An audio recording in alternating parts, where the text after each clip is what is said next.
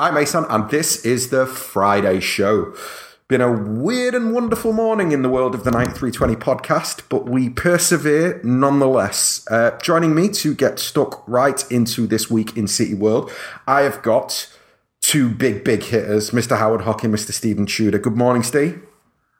Good morning. Just to inform you, Isan, Howard referred to me as the one and only Steve yesterday. So from now on, moving forward, if that could be the norm, that'd be wonderful. I'm delighted to be joined by the one and only Stephen Tudor. Good morning, Steve. Damn straight. Morning, all. Howard, how are you? Yeah, I'm fine, thank you. Excellent. You don't have to say one and only for me, because no one can have my name anywhere else in the world. So you are the ubiquitous Howard Hocking. Yeah. I mean, Steves are just two a penny, aren't they? So God, we've started early. Well, it's just a fact. It is a fact. Yeah, I do have a very common name. Yeah, in every possible way. Harsh, but very fair, harsh, yeah. Gentlemen. Very harsh. Settle down. So look, it has been a weird and wonderful morning this morning, but we do have a Friday show to do. It is Pep Guardiola's birthday today. Happy 48th birthday, I believe, to Pep. So in honour of his birthday, this is your opening question, Howard. What is your favourite Guardiola memory from his first couple of years in charge at City? Yeah, as I was just saying off air, I ain't got one. I've been racking my brain for half an hour. Because it's been more a gradual thing, and I'm thinking of one specific moment. You're going to mention, I'll leave the press conferences to, I think you'll mention something in the press conference. And, as I don't really watch press conferences, I still think he's been pretty withering in the way he's dealt with them in the press. And to be honest, and Steve's, I'm part nicking Steve's in a way, but the very happiest Pep Guardiola has made me is the precise moment it broke on Twitter that he was going to be our manager. Because I don't think I've ever been happier.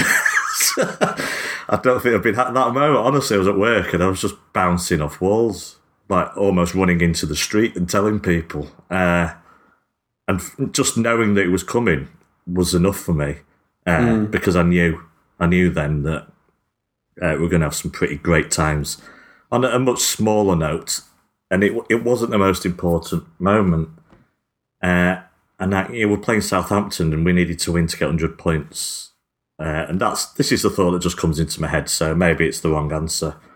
I was playing it down because it wasn't a very good match. I thought, well, 98 points will do. Yeah, it's not important. Doesn't matter 100 points. So when that goal went in at the end, I think my reaction, but his reaction as well on the side, said it all. Because at that moment, his team had made history. So him running down the touchline is the memory that pops into my head first. So. Okay, that was in my list of 5. Steve, what about for you? A favourite memory would be his kind of put down of Gary Neville when he said, Gary Neville should know this. He too was a manager. Pause. For a short time. It was wonderful. And like all the best put downs, it's got deniability. You can basically, feign it innocence and say, well, yeah, you were, So, I was just absolutely pitch perfect. And also, on a personal note, my wife is not into football. And for a good period of time when we were together, she had no interest in City. And so if I talked about it, she just closed down, And there's two people who have changed that. One is Raheem Sterling. She goes to games basically to watch Raheem in a very motherly fashion. And the other reason is Pep Guardiola. And when we signed Pep, when Pep came to City, I think I showed her the kind of opening press conference he gave. And her eyes lit up and she was like, wow, who's that? Kind of half fancying him and half thinking he is one cool mother, So yeah, I thought, well, it's made my life a lot easier, frankly. I can now talk about City, and when I do talk about City, inevitably, Hans' response would be, oh, and what did Pep think of that, or what did Pep do? So yeah, it's just made my life easier, Pep Guardiola, he's made my life better and easier. Yeah, but very similar in my household when it comes to Pep's appointment and how Claire's a bit more interested in City now. I think for me, it's probably the John Stones Balls press conference because I think that at that moment in time, Stones was getting a lot of criticism and he needed to be defended in the most robust fashion. And it's rare that you see managers, kind of turn to the entire press room and say something in the manner in which he said it. And for him to say he's got more balls than all of you is just, I loved it. So that was the very first thing that popped into my head, which is why that's the first thing that I've said. I think conducting his own song after Leicester away in the cup last season was utterly massive. And I'm going to bring up one, and I appreciate that it's not from his time at City, but it's kind of connected actually. When he was believed Bayern Munich manager, and Jamie Jackson asked him a question in a press conference, and rather than, he basically told Jackson to look at him. He started answering, then he stopped and he went, "Look at me." He basically then lectured him on manners and said, you should look at me when you ask me a question, you want me to answer it. You should look at me when I'm answering you. And for him to take on Jackson in that way was very nice and very fun to see. So Jamie Paradise, as he's also known. Yes, my apologies. He's a very good fiction writer. I have it on really good authority. Those people who have read his work tell me that he's a very talented fiction writer, which doesn't surprise me at all. It's non-fiction he struggles with. It's not for me. I've read excerpts, but each to their own. So. Okay, right. Just one very, very quick thing. Not the moment it was announced he was going to become our manager. It wasn't just the fact we'd got him; it was just the drivel beforehand, the media-led stuff, and we know now that he'd agreed months before, with these leaks and whatnot. The Pep prefers United stuff that had come out a month before. I don't know where it came from, what it was for, but just to have it all nailed down and just to see United fans deflated, because some still believed he was going to, oh no, United with a bigger draw, and if we, that they'd get Pep instead of us. So it's just a beautiful moment for just that extra reason as well. So. Yeah, go along with that. Okay, so the main show today, kind of looking back at what's been, I guess, a little bit of a quiet week in comparison to the last few weeks where we've been playing 3 games a week and so many cup games. The first order of business for me is that City have signed Antti Palaversa, who's 18, from Hajduk Split for €8 million.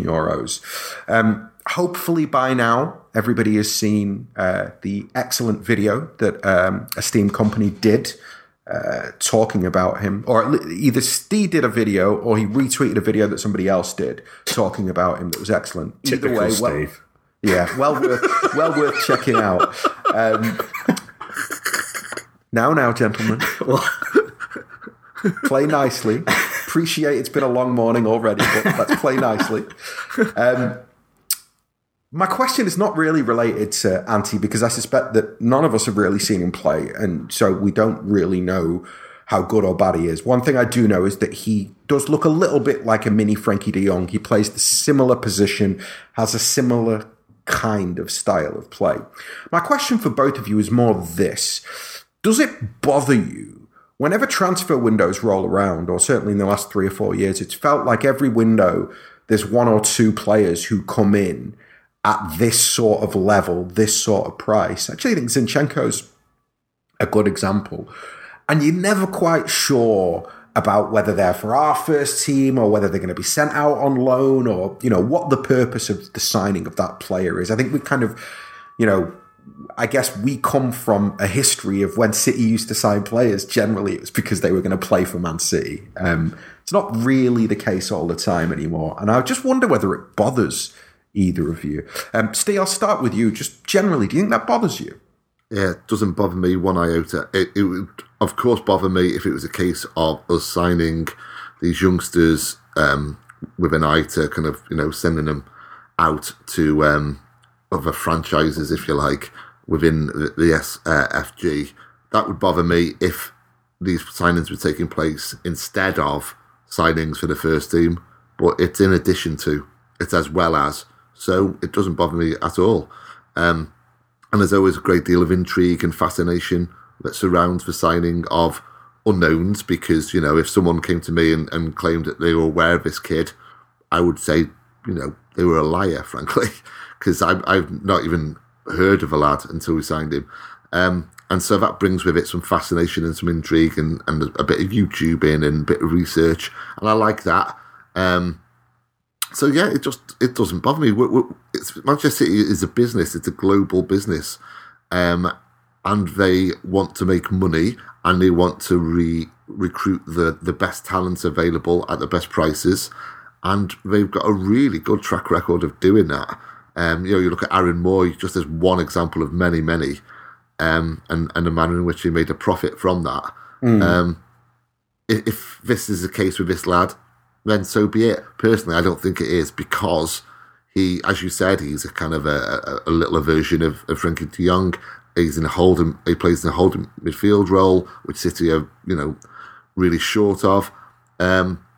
So is it a case where he might be sent out for a year to Girona or Melbourne or wherever, and then is brought back in contention for a first team spot? I think that is pretty likely in this lad's case. Okay. Howard, what about you? Yeah. Is there a sense that morally, is there a sense that we're doing something? Does it make you uncomfortable that we use this as a revenue raising academy? No. Do you think we owe... Hold both. On, I'm not done. I mean, it's both. Hang on. Let me just ask this second part, and then you can answer the whole thing.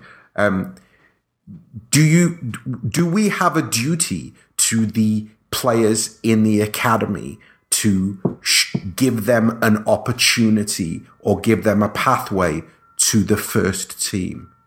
No. Okay. We have a duty. Well, depending on age, the very youngsters, we have a duty to educate them, to provide for them, to develop them, to look after them. You know, a duty of care, in a way, as very young human beings, you know, at the start of a career.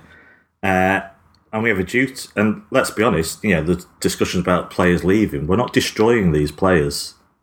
Then it will be an issue. If they're just rotting away in a reserve team somewhere, this would be a very big issue. As long as the players are okay, as long as their career paths take the path they should do, you know, subject to their own talent, then there's no problem for anyone. And I think they realise that. I don't think they're just coming here just for, you know, because there's a nice little academy and the facilities are nice and they get an education. This can affect the parents. You know, the parents are involved for the very young players.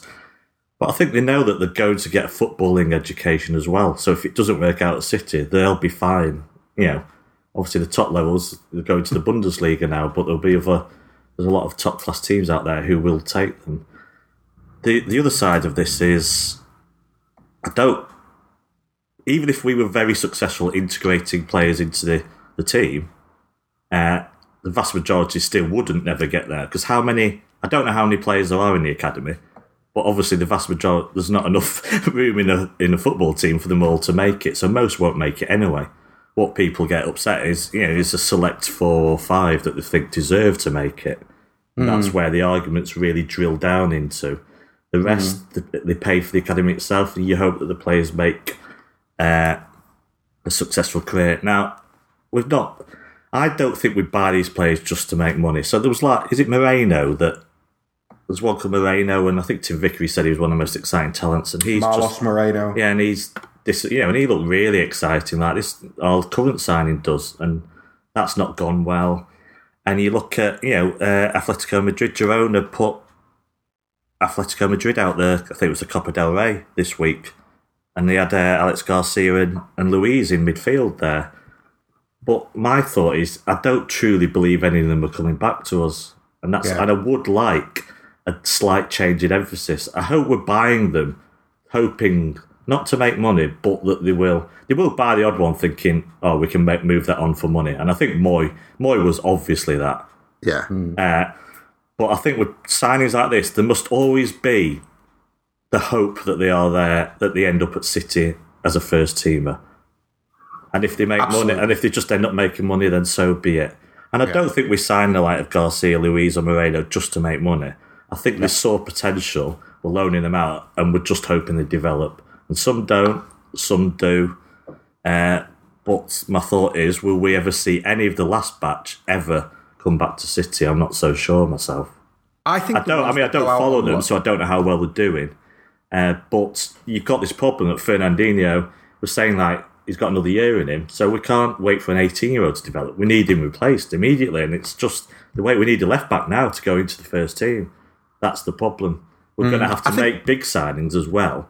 But I really hope we do move a bit towards this and find future talent rather than just going out and buying £50 million players all the time just to fill a gap. Because it must, with our scouting network and knowledge, we should be able to do this. I think there's two things within that. I think that firstly, in terms of the players who go out on loan, my personal opinion is that if you're sent out on loan, it's because City believe you have no future at City. I think that their point of view with players who they believe have a future at City is that they would rather keep them around and have them learn and develop, train with Pep, learn, develop, and bide their time and wait their turn. So if you're sent out on loan, then I think that's you from a first team point of view.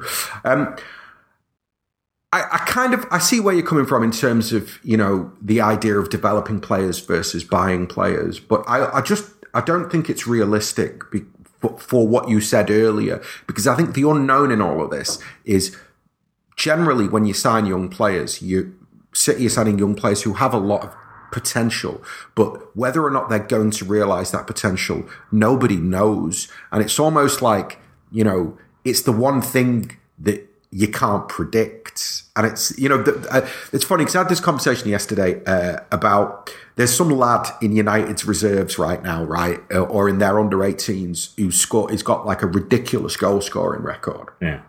And Mason Greenwood. Yeah. And a United fan was going on to me about how he's the future and he's going to eclipse Rashford. And I'm just like, firstly, that's just nonsense. And secondly, the reason you can't know that is because you said the same thing about Rashford 2 years ago, and you just don't know what a player's development arc is going to be. Some players, they have a rapid ascent. Like somebody like Sterling, he went from a kid to a Premier League footballer literally within 12 months. Well, look at Iheanacho. Yeah, there's another one. So I think it's so difficult to know how a player's going to develop. That, of course, in an ideal, you want to be able to use the academy to fill out the squad or to develop players, but you can't. It's not a guarantee. And then, kind of moving forward from that, the next bit of this, which I want to ask you both about, is: do the players owe City a loyalty? And the reason I asked that question is because there's obviously a lot of rumours this week that City are going to lose Rabi Matondo, who I believe has been at the club since he was 7 or 8 years old. And the word is that he's not going to sign a new contract, so they're going to lose him either for free or for a minimal amount to a club. Apparently there's Premier League clubs interested and there's Bundesliga clubs interested. Now, looking at this from City's point of view, we employ the best coaches, we provide the best facilities, we provide the best educational facilities to really develop these kids in the best possible fashion. Is it then a little bit disloyal for these kids or their advisors to almost turn around at 17, 18 and go, right, don't sign another contract here, go somewhere very cheap because you'll get a big wage and then you'll probably get a big transfer out of that next club in the future as well. And the one thing that does is it deprives City of a decent transfer fee. I think Sancho is an excellent example of a player who refused to sign a contract, similar to the Hudson-Odoi situation where, they've developed a player over a period of time and then at the moment where he's good and ready, he goes, actually, I don't want to sign a contract now, so I'm just going to leave. Thanks for the development. Is that okay? Steve, I'll start with you. Well, it's half and half for me. the actual, what you latterly said about kind of moving on and depriving the club there has kind of developed you of a fee. That is kind of somewhat unsavoury, isn't it? I mean, we've seen with Declan Rice recently that he's done the opposite of that. He's, kind of trebled his wages, nailed himself down to, is it 5 or 6 year contract, where it's quite clear that Declan Rice is going to be leaving West Ham within the next year. And so what he's essentially doing is he is complicit with the club and saying, okay, you've brought me through, I'll sign this contract, so when someone comes in for me, I benefit and you benefit. So, that's a very commendable thing to do, I think. In the case of Jadon Sancho, the opposite applies, and that leaves a somewhat of a sour taste. However, where I fall down, where I kind of see the flip side of it is, I don't blame Jadon Sancho one bit for moving on. It was the right thing for him to do. Yeah. As has been illustrated by how he's now kind of, made it to the England national team and he's being talked about and he's making a real impact. As regards to Rabbi Matondo, I would look at that from a Welsh perspective, which in itself would reflect on how I feel about the matter in general and as regards to City, because Rabbi Matondo will not make it at Manchester City. He just won't. I mean, I've only seen clips and bits and bobs of him, but I've talked to people who have seen him regularly, and they say he is not of the standard, that truly elite standard, the Phil Foden standard, where he wouldn't break into the Manchester City team. But he's Welsh, and I want him to be playing first-team football and playing Premier League football or Bundesliga football and to help the national team. So I would have no problem at all with him moving on. It's better for him, and it's better for his career. And the extension of that is it's better for, the Welsh national team. So that in itself kind of says something, really, where even as a City fan, I'll be fine with him moving on. It's you can look at it from different angles, and when you do, I come back to the same scenario, the same kind of answer, which is you've got to do what's best for the player, because in this game of football, in the modern game of football, there is an awful lot of guff talked about loyalty. Totally. Awful amount. I mean, you look at managers and say, oh God, he's left that club to go to that club. Well, if he hadn't, 2 weeks later, he could have been sacked and neither the club nor the fan base would have cared one jot. It's got to be both ways, loyalty, and it isn't in modern day football. So, you kind of got to look after yourself to an extent. It's a two-way street. I mean, the club would, get rid of a player easily. So, yeah, are they allowed to do that? Is that fine? It is a grey area, but I don't have a problem with it, really. I don't think there's such thing as loyalty. You have contracts and it's all money moving around, and it's a job at the end of the day. And, if someone wants to change job in any other sector, you wouldn't be, it wouldn't be a problem. Obviously, some big businesses have stuff in, like gardening leave. They have these things that you don't work for competitors and stuff like that. So it's, it's not totally that simple in the rest of the outside world. But the player must do what's best for them, and if they don't think they're going to get in the first team for these few years, then no, I don't see a problem with it. City didn't bring these players through as a charity. They brought them through because they might be, a valuable asset one day. And that's but I guess that's my question. I think so. Firstly, I think I'd like to make a distinction between Jadon Sancho and Rabbi Matondo. In that Sancho's a lad who we signed from Watford, I believe, when he was 15 or 16. Slightly different situation, right? He doesn't owe us anything. He came from Watford in the first place, and he's a better player as well. Yeah, with Matondo, or in general, what I'm talking about is your future Shaun Wright-Phillips, right? The lads who've been here since they were 9, 10, 11, 12 years old, and fully been developed by City. Is there not a sense that it's only okay because we're rich? That if we were the old City, this is exactly the kind of maneuver that you'd look at and just go, that's disgraceful. We've developed you, and you're now basically going, nah, I'm not going to sign a contract because I don't think that you should get a transfer fee for me because I'm my own person and I'm my own business and I want the best deal possible for me. And the best way that I'm going to get that is by running my contract down at Manchester City. neither of you have a problem with a player doing that after City have developed them from childhood. No, not at all, Alexander. And the reason I don't have a problem with it is because you mentioned there about Jadon Sancho and starting off at Watford. So City were the bad boys there. We were the bad guys. Imagine being a Watford fan. You said then in a hypothetical situation of the City of old, bringing a player through and then seeing him move on. That's what we did to Watford. And he started at Watford in 2007. So that's like, he was a kid, he was a child, he was 7. So yeah, we were the ones there. So that's what I mean about you've got to look at both angles. It's a two-way street, and football in general is a very, very unsavoury business. We're taking players off Barcelona who have, they've brought up since they were 9 years old, and we're taking them from the 16. So you win some, you lose. It's a battle. Yeah. That's how it goes. You win some, that you lose aspect some. of football is really, really unedifying, frankly. Yeah, it probably is. Yeah. Yeah, it's cutthroat. I mean, and to find morality within that whole kind of environs of youth football, you're going to have to go a long way to find even a modicum of it.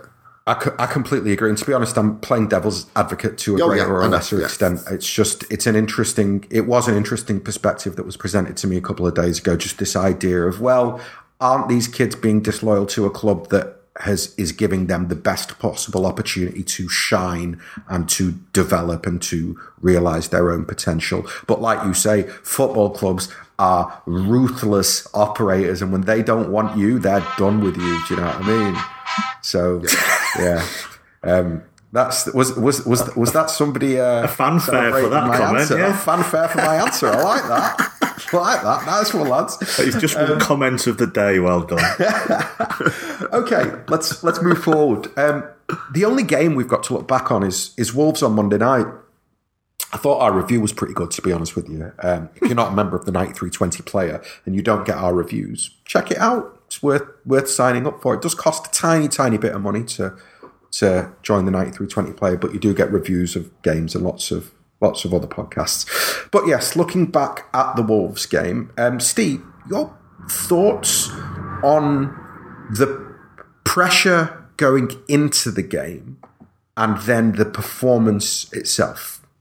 Well, the pressure going into the game it felt quite odd because it was one of those where, like, I was in the Townley beforehand and kind of talking to different people, and everyone else seemed to be the same as me, where they were talking up the pressure rather than feeling it. So it was a case of, we obviously have to win tonight. This is such a crucial game, but at the same time, it didn't feel like a crucial game. It felt like it was going to be a relatively straightforward 3 points. There was a lot of optimism as well.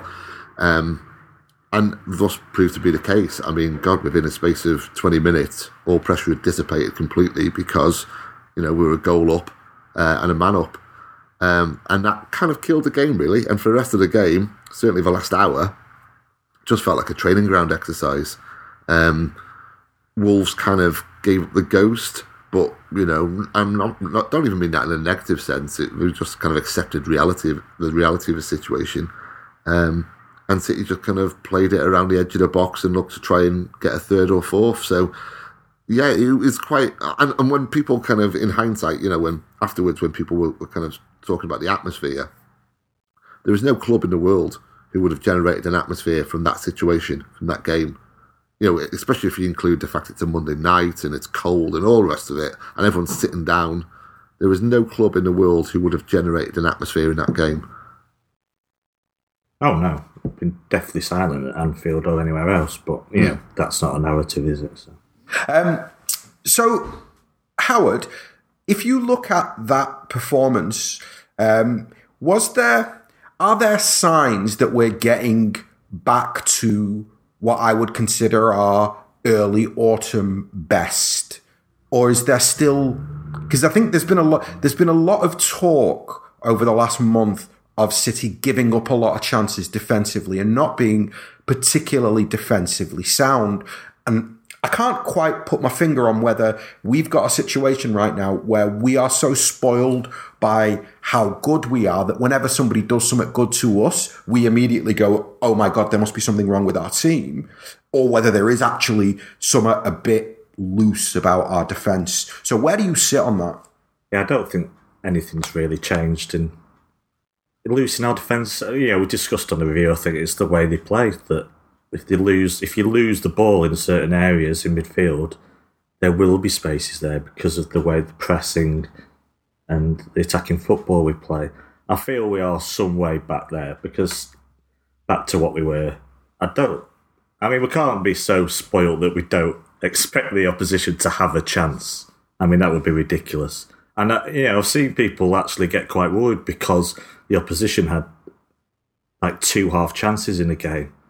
And It's like, well, yeah, but we scored 4 and missed 6 sitters. So, weigh it up. Do you want to play for a 1-0 win or do you want this football?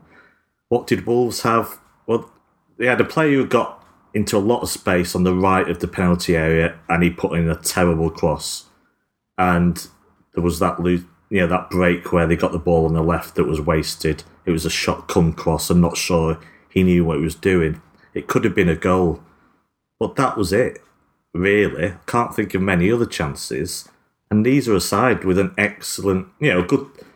They've invested big, through their method of ownership and agent collaboration. They've got good players and they've stung a lot of top 6 sides, including us this season. I don't really think we could complain about the chances we allowed the opposition on Monday night. And I think, and we always, we don't know what other gears we had to go into because we played that game out after the red card, I think. So, we can't say, well, they could have had a goal here and there and it might have been different because I assume we'd have stepped up a gear if so. Because I think we had more to give, but that was a team that was game management all the way. And I see us at our peak, we were suffocating other teams. And I won't say we're absolutely at our peak, but they are doing that again. And you saw in the first 15 minutes against Wolves that they were just starved of the ball completely. And that's how we'll be successful. If the opposition don't have the ball, they can't do anything to us. So, yeah. Steve, in terms of the big talking points across the game, obviously the red card is the earliest and the biggest one. Was it a red card for you? I've still only seen it in real time. That's the only instant actually I've not seen back yet. I've seen stills of it on Twitter because obviously Liverpool fans are comparing it to Vinny with Salah and stuff. So you can clearly see in the stills that he's got his foot up. All I could see was that the ref straight away had got word that this was a red because he didn't consider for a second a yellow. As soon as it happened, I looked at the ref and I turned to someone next to me and said, "It's a red." You could tell by his demeanour, it was instant. He was like, "Okay, weighing this up, right? That's a red, yes, no question about it." The player himself has kind of come out and apologised. The Wolves manager's come out and said it was a red. So I don't see where the talking point is. Kind of from people who have a problem with it. It was clearly a red card. Okay, Howard, can you understand the Liverpool Vincent Kompany tackle comparisons? Oh God, no, it's really. I can see it. I just don't agree with it, but I can see it's a legitimate kind of gripe. Yeah, but who's if it was in the same game and they'd had a decision go against them, well, let's compare it to a 1984 tackle. What's the difference? Who gives a fuck? Just good God. Let's compare it. Let's bring in Van Dijk's tackle against Napoli. Let's bring in one from 2012. What does it matter? No, Howard, that's completely disingenuous. It is. It was Liverpool against City. If Liverpool had won that night, essentially they would have won the league. Yes, and if Bowley had not handballed one in, let's compare it to his goal earlier in the season. You can compare it with anything you want. You can compare it with the Everton game where they could have lost if decisions were gone against them. No, I'm sorry. I know people would do it. I'll do it. I'll be a dick about it in the future. Excuse my language. But no, it does. It's specific decisions over a 38-game season. Just can't be bothered with it, to be honest. And they weren't the same. They weren't not identical. But yeah, it's different. As I said when reviewing the Bowley red card, it's on the edge, and Some referees will give it, some won't. They don't get a replay. I think this was the fourth. Yeah, someone on Twitter said it was the fourth official that gave this. Yeah, that happens. What do you want to say? Just comparing them doesn't change anything in the world, does it? It's a split decision of a referee. It doesn't even out. It's you're in the hands of the gods, so to speak. Sometimes when you make a tackle like this, you're giving the referee a decision to make. So yeah, company got away with it because he could have been red carded, whether you think it's a red or not. But just in the same way, Robertson got away with 3 penalties. That you can't just compare thousands of things if we want to, and it's just. I'll shut up. No, mate. I love it when you go on a rant. Listen, I want to think it's Monday, wouldn't you? The way I'm going on. It's definitely been an odd Friday morning. Yeah. So Kyle Walker, I was really harsh on him in the review podcast on Tuesday. I don't know what it was about his performance. Well, actually, I do know what it was about his performance that kind of irritated me, and it was actually more than irritation. It was a concern that maybe some of the things that were in his game, that had crept into his game, that had led to him being dropped, still seemed a little bit present against Wolves. So I was actually going to go to you, Steve. I felt I was harsh because of how good he was last season. Would you say that he deserves criticism, or would you say that having been out, which side of the fence do you fall on in terms of going, well, he had no break over the summer, he came straight back in. I think he's had the shortest amount of recovery time of any World Cup player. Played nearly every game for 3 months. His form fell off a cliff, got dropped for Danilo, come back in. The whole Rio Ferdinand very publicly being deemed a liability. Do we need to get behind Kyle Walker? Does he just need to recover his form, his mentality, all that sort of stuff? Or is there a wider conversation? No, the word you chose there, criticism, is 100% the correct word to use, because that's what he's getting, and it's criticism. He is entirely undeserving of criticism. I mean, he's not showing a bad attitude. He's not kind of, being half-hearted and, he's lackadaisical, but that's coming from his form. There's no reason to be critical of him. What he is, though, is a cause for great concern. And that is exactly as you said, because from the things he was doing badly before he was kind of rested, he's still doing. And that's concerning. So, he was undoubtedly the big negative to come out of the Wolves game. He was kind of staying on the ball. There was a moment in the first half where he was going to pass, he changed his mind, and then he decided to try and take a player on when he was the last bloody man. And again, I'm not being critical of him. That's a really poor decision made in good faith, And why is he making those decisions now? He never used to make such decisions. He was always prone to being caught out in a positional sense, but, his decision-making was always largely good, and he just doesn't look the confident player that he used to be. He looks half a player that he was. I would kind of balance it out slightly by saying Danilo, who has been impressive recently, had a stinker in my opinion, or certainly in the first half. It was like a running joke, really, where I was totting up how many bad kind of touches he was going to have until he had a good touch, and I got up to about 10. Both fullbacks didn't have the greatest of games, but with Walker, it's a worry because it's persisting now. It's going over the period where you think this is just a little dip in form into, is it something else? But just very quickly, we have encountered this before with players, and they do turn it around. Definitely. And I think got to keep with him. Yeah, I think that I think we are a little bit, and I definitely put myself in this box. I think we're a bit quick to forget just how good he was last season. Yeah. I think that, I don't think that Kyle Walker will ever be Benjamin Mendy. I don't think he's got that kind of quality in his delivery. So he's never going to be a fullback that's going to get you 10, 15 assists in a season.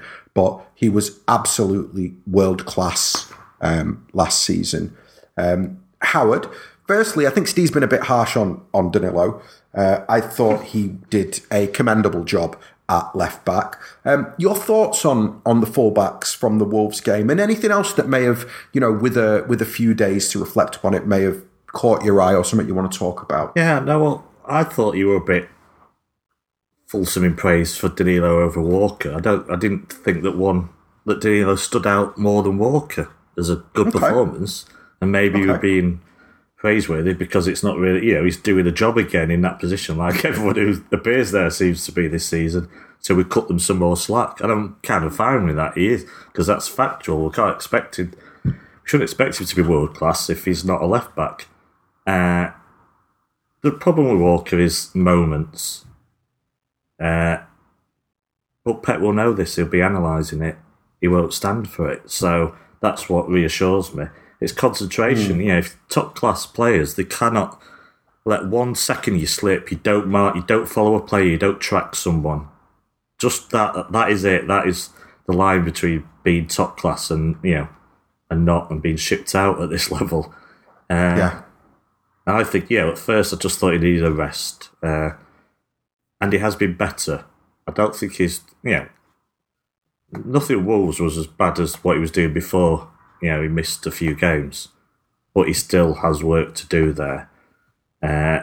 Who knows, maybe, well, no, we're not going to play with a back three, but the way he's been used for England. But, the same. Are you confident he can recover his form? Yeah, I don't see why not. We did talk last season. We didn't talk about him until he failed to track a player at Burnley away.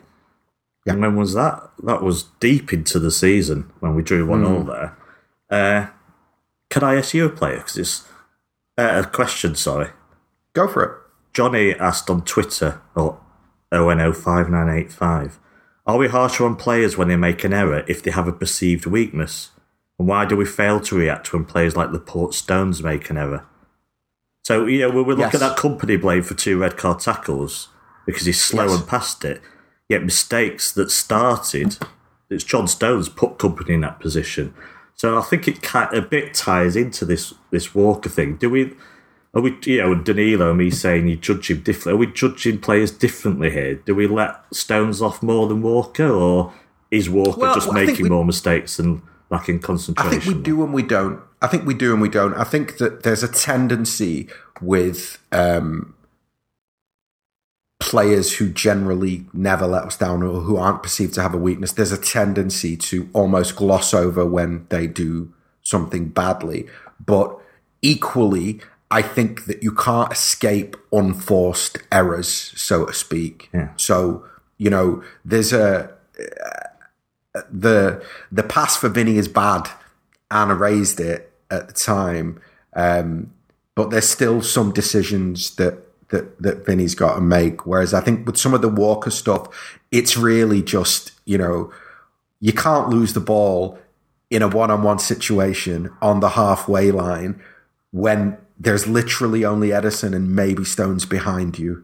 You see what I mean? That that sort of position, that it's just there's certain types of errors that I think are really hard for us as supporters to forgive. And actually, just to kind of come back to the question that you've just asked me, maybe we're not, because I do think, for example, Leroy gets plenty of criticism if he's not tracking a runner, and he has cost us some goals, and he's taken the stick for costing us those goals. So I'm not sure. I think maybe with Stones, and I think also with Stones, we were very critical of him in the first season when he made a lot of errors. Maybe Laporte is the one where he's so good at so much of what he does that if he does make a mistake, we do tend to gloss over it. Steve, do you want to chime in? Do you think I'm right there? Do you think we're absolving Laporte more than we would others of mistakes? Yeah, it's just football. That's always been the case, and it's never fair, it's never right, but that's just how we are, and it's just how kind of fandom is. So it's hard to kind of navigate that, really. Yeah, no, absolutely. Okay, anything else on the Wolves game for you, Howard? No, not really. It was job done. Absolutely. I hate that must-win phrase, and I know you don't want us looking at Liverpool's fixture list, but I felt it was quite close to it because I think keeping the gap at 4 for now is not that bad news because our fixture list is harder. Probably discuss that later. So yeah, it was a game we had to win, and we did. Yeah. Well, to be honest, you've segued perfectly into my next question, which is looking at our next 4 in the league. It's Huddersfield, Newcastle, Arsenal, and Chelsea.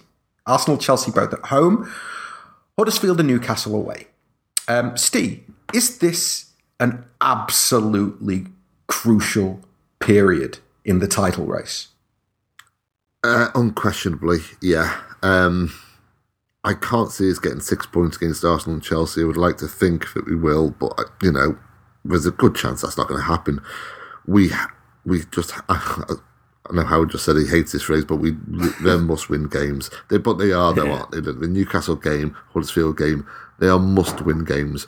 We've got to stay in contention with Liverpool before we encounter these 2 games, because furthermore, both Arsenal and Chelsea will be playing them after Liverpool have played. So worst case scenario, we could be kind of going into a game against Arsenal 7 points behind Liverpool.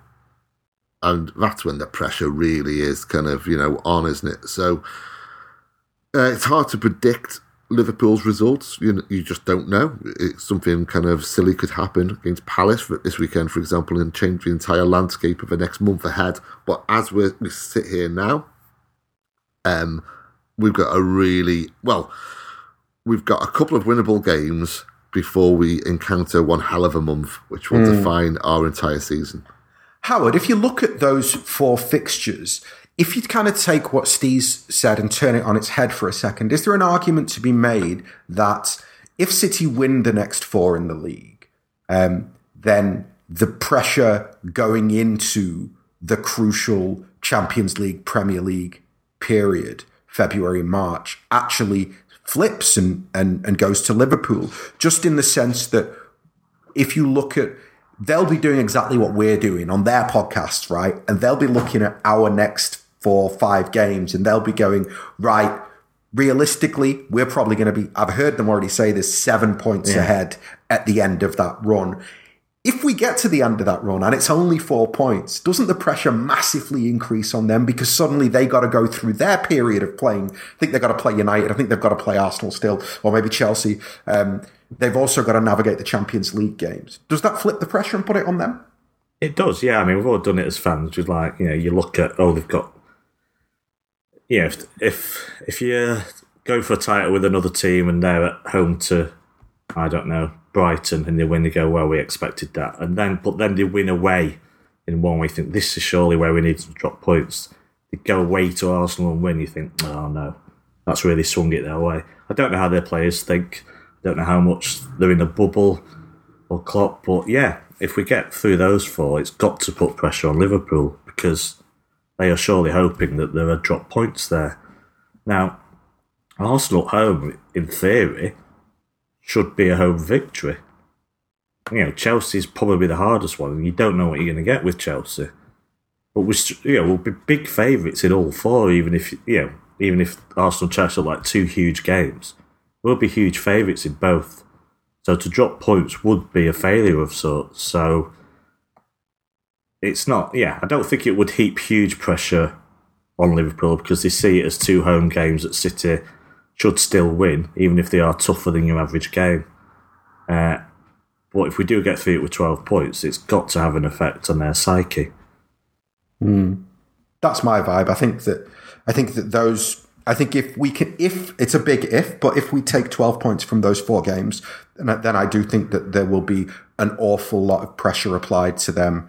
And it will be interesting to see how they handle it. I think also looking at the Arsenal-Chelsea games, I'm a bit surprised that Steve said that he doesn't feel that we'll take maximum points from those 2. I think I feel as though we've seen enough from Pep and from this collection of players, certainly at the Etihad in the last 14, 15 months, to know that, if they pitch up with the eye of the tiger, they'll beat whoever's in front of them. It's obviously perfectly capable of doing so, and, there's a likelihood of that happening, but personally, I'm just a bit pessimistic about it. I know, and I completely understand that. I mean, I feel as though our natural instinct as Blues is to approach things with a little bit of pessimism, and I think that I realise more and more that my own nature is simply to rebel against that negativity by being bullishly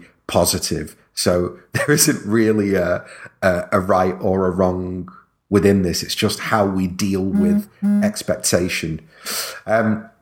Okay, so Arsenal play Chelsea this weekend.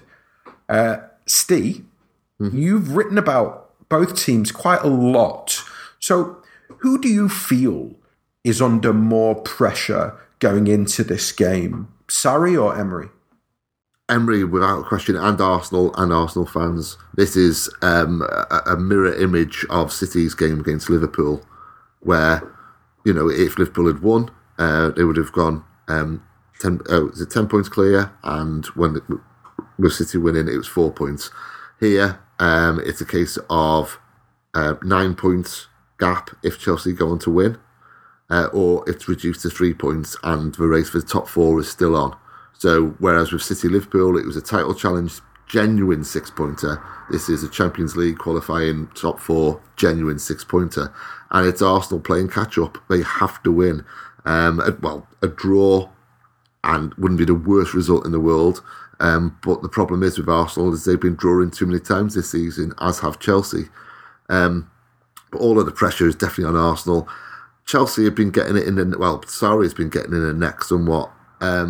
Because the results have been pretty okay, to be fair. It's just that the performances have not been so.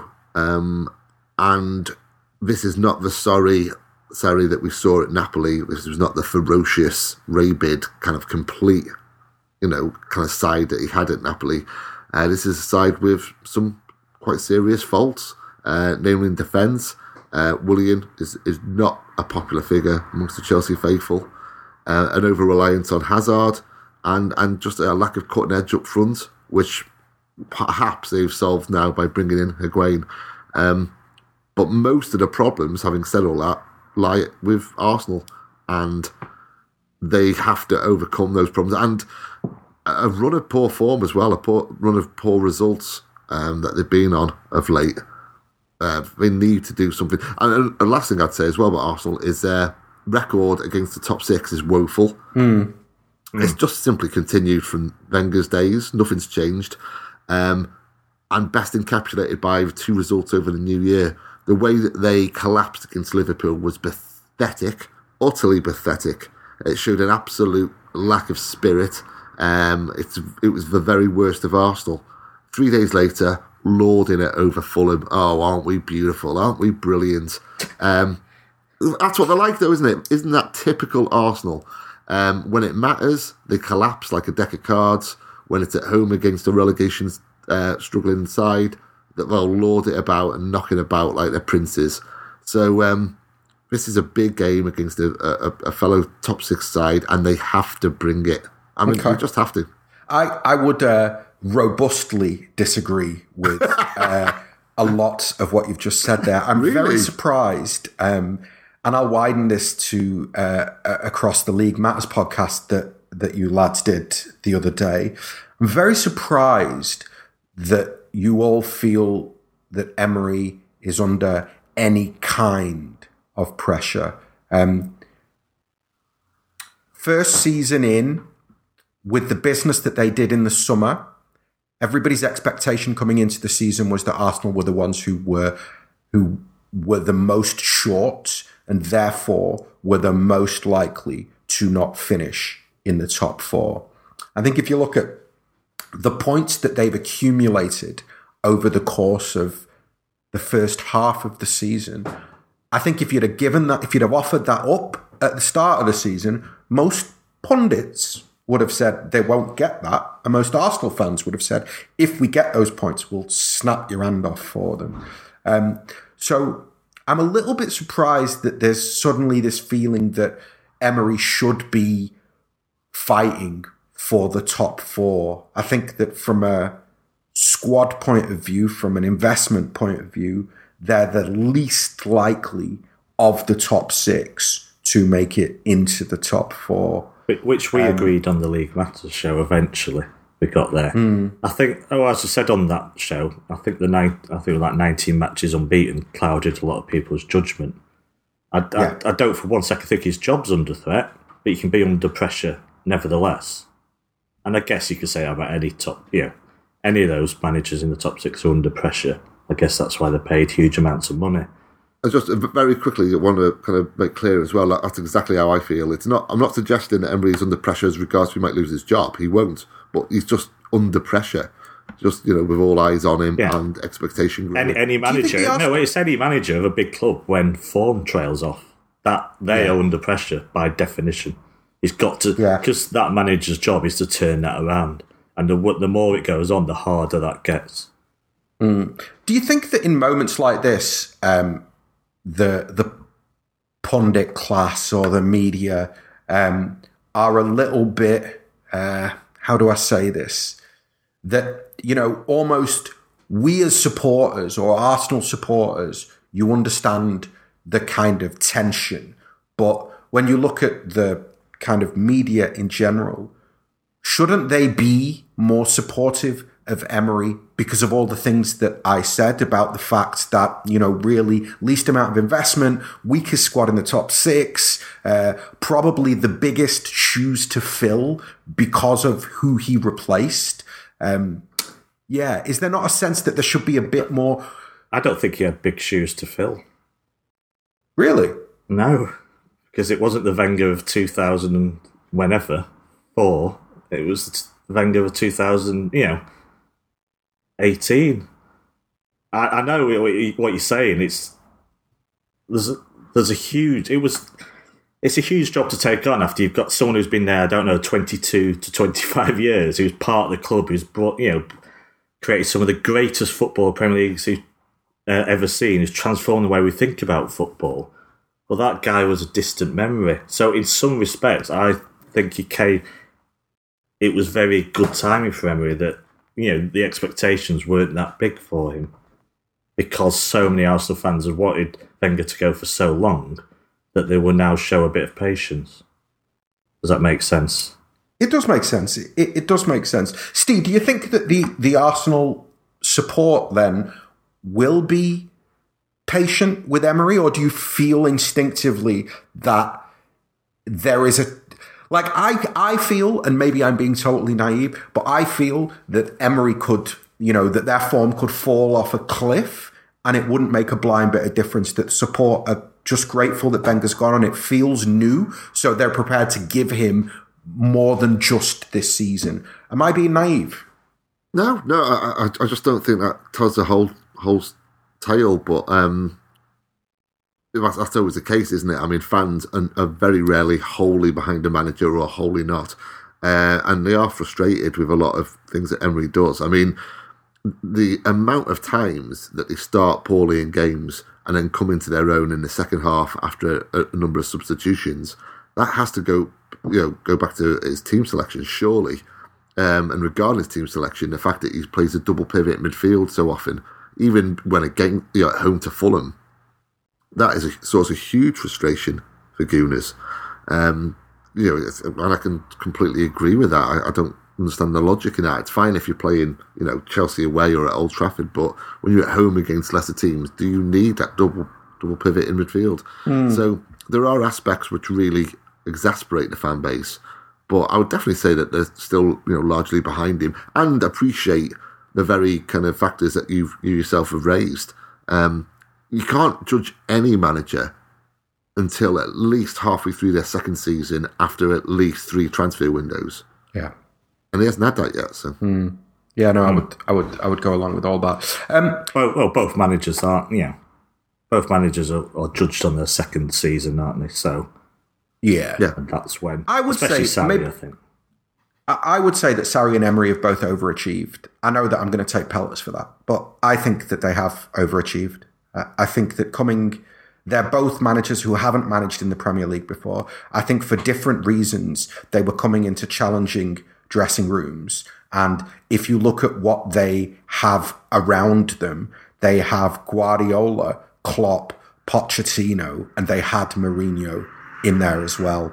And all of those teams have high quality, really expensive, high wage bill squads. So, and I'm not saying that Chelsea and Arsenal don't have those things, but I think that to come into the Premier League and to get their teams to perform in the way that they have, I'm really surprised that either manager is seeing or facing any criticism. That's not to say that they shouldn't be criticised for individual decisions. Like you say, Steve, the whole thing about the double pivot and all that sort of stuff, as supporters and even from the media, you can be critical of tactical decisions. You can have that conversation as a discussion. But the kind of wider point of, patience, or the wider point of like how good a job they're both doing, I think they're both doing beyond fine. And yeah, they deserve more time. Okay, so specifically the game tomorrow. How do you think it's going to play out, Howard? I believe Arsenal are at home. Do you think they can land a punch on Chelsea and take the 3 points and really? Because if they take the 3 points and then United win, then that fight for the top four is going to be crazy in the last third of the season. Yeah, they can win. I would say Chelsea don't really know what you're going to get a lot of the time. Sound like Paul Merson now. Just they're like a bag of revels. It's what he says about every single match preview. I think he calls them. He just says about Watford and Brighton, and just like a bag of revels. You never know what you're going to get. But Sammy is with this team he's got and the problems he's got. Sometimes when it comes together, and it did in the second half against City, then you can see what he's trying to do, but it's not consistent. I don't have the stats, but I assume Arsenal's still pretty damn strong at home. So, yeah, this is a game that could go any way. Home win, draw, away win. So I think it'll be very interesting for that in that respect. I'm looking forward to it. Steve? Yeah.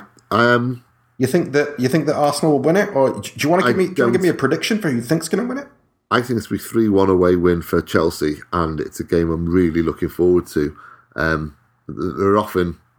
I have to do a preview for a betting site, and I had to look at every single encounter since 2000, like all 38 Premier League games. And I went into it thinking, oh, God, this is going to be a fun one because, everything always seems to happen when Chelsea play Arsenal and all the rest of it. And what I realised is there's a lot of decidedly ordinary games when these two play. But when the highlight reel is better than most, when it is good, when it is dramatic, and when there are great goals and all the rest of it, then it really, really is kind of a notch above. So I'm really looking forward to this game, and I think Chelsea will win 3-1. Excellent. Okay. I think it's 2-2 for me, by the way. That's what I'm going for. 2-2 for you. Interesting. I think that Chelsea are a little bit in flux right now. I think Morata has gone, Higuain has arrived, but probably won't be registered in time for the game at the weekend. I'm not sure. I think maybe Arsenal shade this one. Also, I rate Emery. I think that, in one-off games, he is very smart tactically. Coach, and I was surprised that they got undone in the way that they got undone by Liverpool, and I don't expect them to get undone by Chelsea, particularly not at home. I would expect that to be a close game that Arsenal end up nicking. Okay, last point of order. Our beloved Blues, play Huddersfield this weekend. David Wagner was left by the most mutual consentee of mutual consents this week.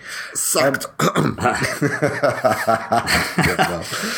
It's methinks the lady doth protest too much. When I read that statement on their website that their owner or chairman gave, it was a bit like, yeah, mate, okay, you sacked him, just say it, it's cool. Were you surprised, Steve, that they chose to let him go, in the sense that you almost feel like they are down now, so You think that this is a case of just planning for next season and going, we probably don't want him next season, so he should go now? Well, 3 days before it happened, I wrote an article kind of being quite critical of Wolves and their involvement with George Mendes and the whole model that they've got in place there. So I was being critical of that, and to contrast with that, I said that in times of old, clubs look to the Charlton model, the sensible model, the incremental model of kind of gradually improving. And I said that the best example of that currently is Huddersfield, though while they are struggling and, staring relegation in the face, the chances of them getting rid of Dave Wagner is slim to none. I got loads of abuse from Wolves because, just because I've been critical of their club. And then, 3 days later, they were all back in their droves, in their black and gold droves, just kind of saying, ha, ha, ha. So, just a typical week for me. Loads of abuse on Twitter for being an idiot again. Oh, poor Steve. Okay. Yeah. That's my answer. Sorry. That's all right. No. I'm completely with your answer there, Steve. It's a bit weird because all the journalists, you think have an inside view, have said there was no problem with the style of play or anything, which So the only reason, if I didn't know anything about the club, is that they'd get rid of him. If you want someone to bring him back up, surely he's the best person. He's done it. And in harder circumstances. And, without looking at it from a distance, the only reason would be playing style, that they want a more attractive style of play. But what I've heard is that, obviously I don't have the inside track, is that they were fine with the way they were playing. So it is very strange timing for me. And obviously it makes me worry because I know they've not got a permanent manager in, but they still get a caretaker manager bounce effect maybe on Sunday. But yeah. But then again, they can only work with what you've got, so it shouldn't be a problem. Yeah, I mean, I think they this season have been an incredibly poor side, which is why they are cut adrift. I think, to be honest, what I said at the top is probably the case. I think that's my vibe on what's happened here. I just think for Wagner, he probably should have gone at the end of last season. I think that keeping them up was a bit of a miracle, and his reputation at that point was almost peak. And it's like the Eddie Howe thing of Eddie Howe, granted, he's kept Bournemouth in the Premier League, but it's like coaches like that who at a certain moment are highly rated. If you stay at a lower club, sometimes it can be hard to, you become the footballing world see you as entrenched within that club and in that environment, and they begin to say things like, yeah, but maybe he can't do it anywhere else. Maybe he needs that environment. So in that sense, for Wagner to stay in the summer was surprising for me. And I just think what's happened is he's made the decision that he's definitely not going to carry on if they're relegated. And he's gone to their board and gone, just to give you a heads up, this is where my head's at. And I think their point of view has been, all right, fair enough, then you should probably go now, which does kind of make sense. Can't really get rid of a manager after they've just kept you up. No. Really, though, can they? I mean, they couldn't have got rid of him in the summer. No, but I think from Wagner's point of view, I'm surprised that he himself didn't walk from the job. I appreciate why people would kind of go, why would he quit? But my thing is, well, he probably knew they weren't going to spend any money to buy players. So he probably had a sense that this season would be tougher than last season and they could potentially get relegated. And, if he was a careerist, if I was in his shoes and a coach that had the reputation that he had, I'd have probably taken that risk last summer when I'd have probably gone, you know what? Actually, I think I've gone as far as I can go here and I want another job and a bigger job and I want it this summer because my reputation is probably as high as it's ever been. Well, he turned down a Bundesliga job last season, didn't he? I believe he did. I don't know. It might have been Wolfsburg. I don't know. Mid-season. I believe that he did. So this is what I mean that, that's beginning to look like a bit of a miscalculation as well because, Wolfsburg are much bigger club than Huddersfield, with respect to Huddersfield. All right, so from City's point of view, how do we approach this? It's a low block, isn't it? Just putting it straight out there. So yeah, this is going to be the lowest of low blocks. So my question to you is, I kind of posed this in the review after the Wolves game. Looking at the team selection, do you think that particularly in the back four there needs to be a consistency? Yes, but I would kind of add the caveat to that, which is I always feel that way regardless of the situation. I'm always kind of in favour of trying to, certainly with your centre-back pairings, get as much kind of consistency as is possible to get, really. Fullbacks, would you leave them the same, Walker and Danilo, or would you, for example, bring Zinchenko in because potentially he's a better attacking threat? Yeah, exactly that. I would bring Zinchenko in. I would stick with Walker, because one thing I didn't say before when we touched on Walker was I believe you've got to play through a player's bad form. Yep. Especially if when he's good, he's very, very good. And, let's face it, last season Walker was the best right back in the Premier League. So, I would start with Walker and Zinchenko. But for me, centre-back pairing and Ederson just kind of pick themselves. Just try and get consistency, because there are gaps now appearing in the schedules, weirdly, even though we're fighting on four fronts. For the next month or next five weeks, it's actually not bad, and then it really gets hectic. So if this affords us the chance of playing a kind of linear, consistent team as much as we can. Okay. Good shout. Do you think that we'll win? I'm just going to put it bluntly because I want to wrap this up.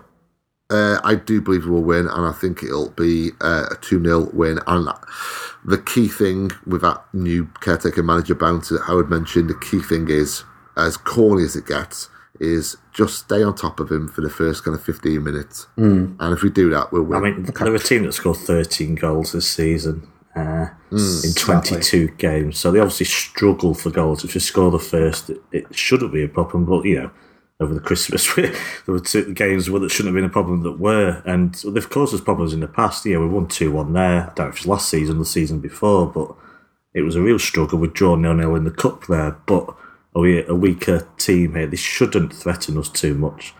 So the only way this goes wrong is if they frustrate us. So, obviously Moyes out, I think, till next month. He's been a driving force for them. Got that Philip Billing is kind of the nearest thing to him, who's keeping that midfield going. Very good. But they shouldn't have many chances. We talk about chance creation. They shouldn't have many. It's about us getting through a packed defence. 3-0 for me. Nice. Very nice. I think that City will comfortably win as well. I think we'll kick on in terms of performance, goals, all that sort of stuff. And I think in terms of the selection, just very quickly, I'll give you each a choice. Howard, Aguero or Jesus? Jesus, I think. In this goal-scoring form... Sorry, I will be brief. In this goal-scoring form, and let's not forget Aguero's not scored many goals away from home. I know he's still Aguero and we love him. In his goal-scoring form, and I think work rate, not that Aguero's obviously a shirker anymore, but his work rate in team against a packed defence could be vital. Absolutely vital. I'd go with Jesus. Though I did say, I'm not sure if it was Sean, MCFC on Twitter, suggesting playing both. But I don't think he will, to be honest. I think Jesus for me, yeah. Okay. 8 goals this year, isn't it? So, Okay. Steve, for you, final one, David Silva or Kevin De Bruyne? That is a decision that I cannot make because it should be made entirely on their kind of recovery from their injuries and who is in more need of minutes. Whoever is in more need of minutes gets the gig. Okay, I'm wrapping this up then, and I'd say that I'd definitely pick Aguero and I'd pick De Bruyne and Silva. Definitely need to see KDB and Silva back in the same team. This was the Friday show on the 9320 podcast. Thank you very much, Howard Hockin. Pleasure as always. Thank you very much, Stephen Tudor. Pleasure, mate. Thank you to everybody who listened. Be safe, be well, and as always, up the Blues.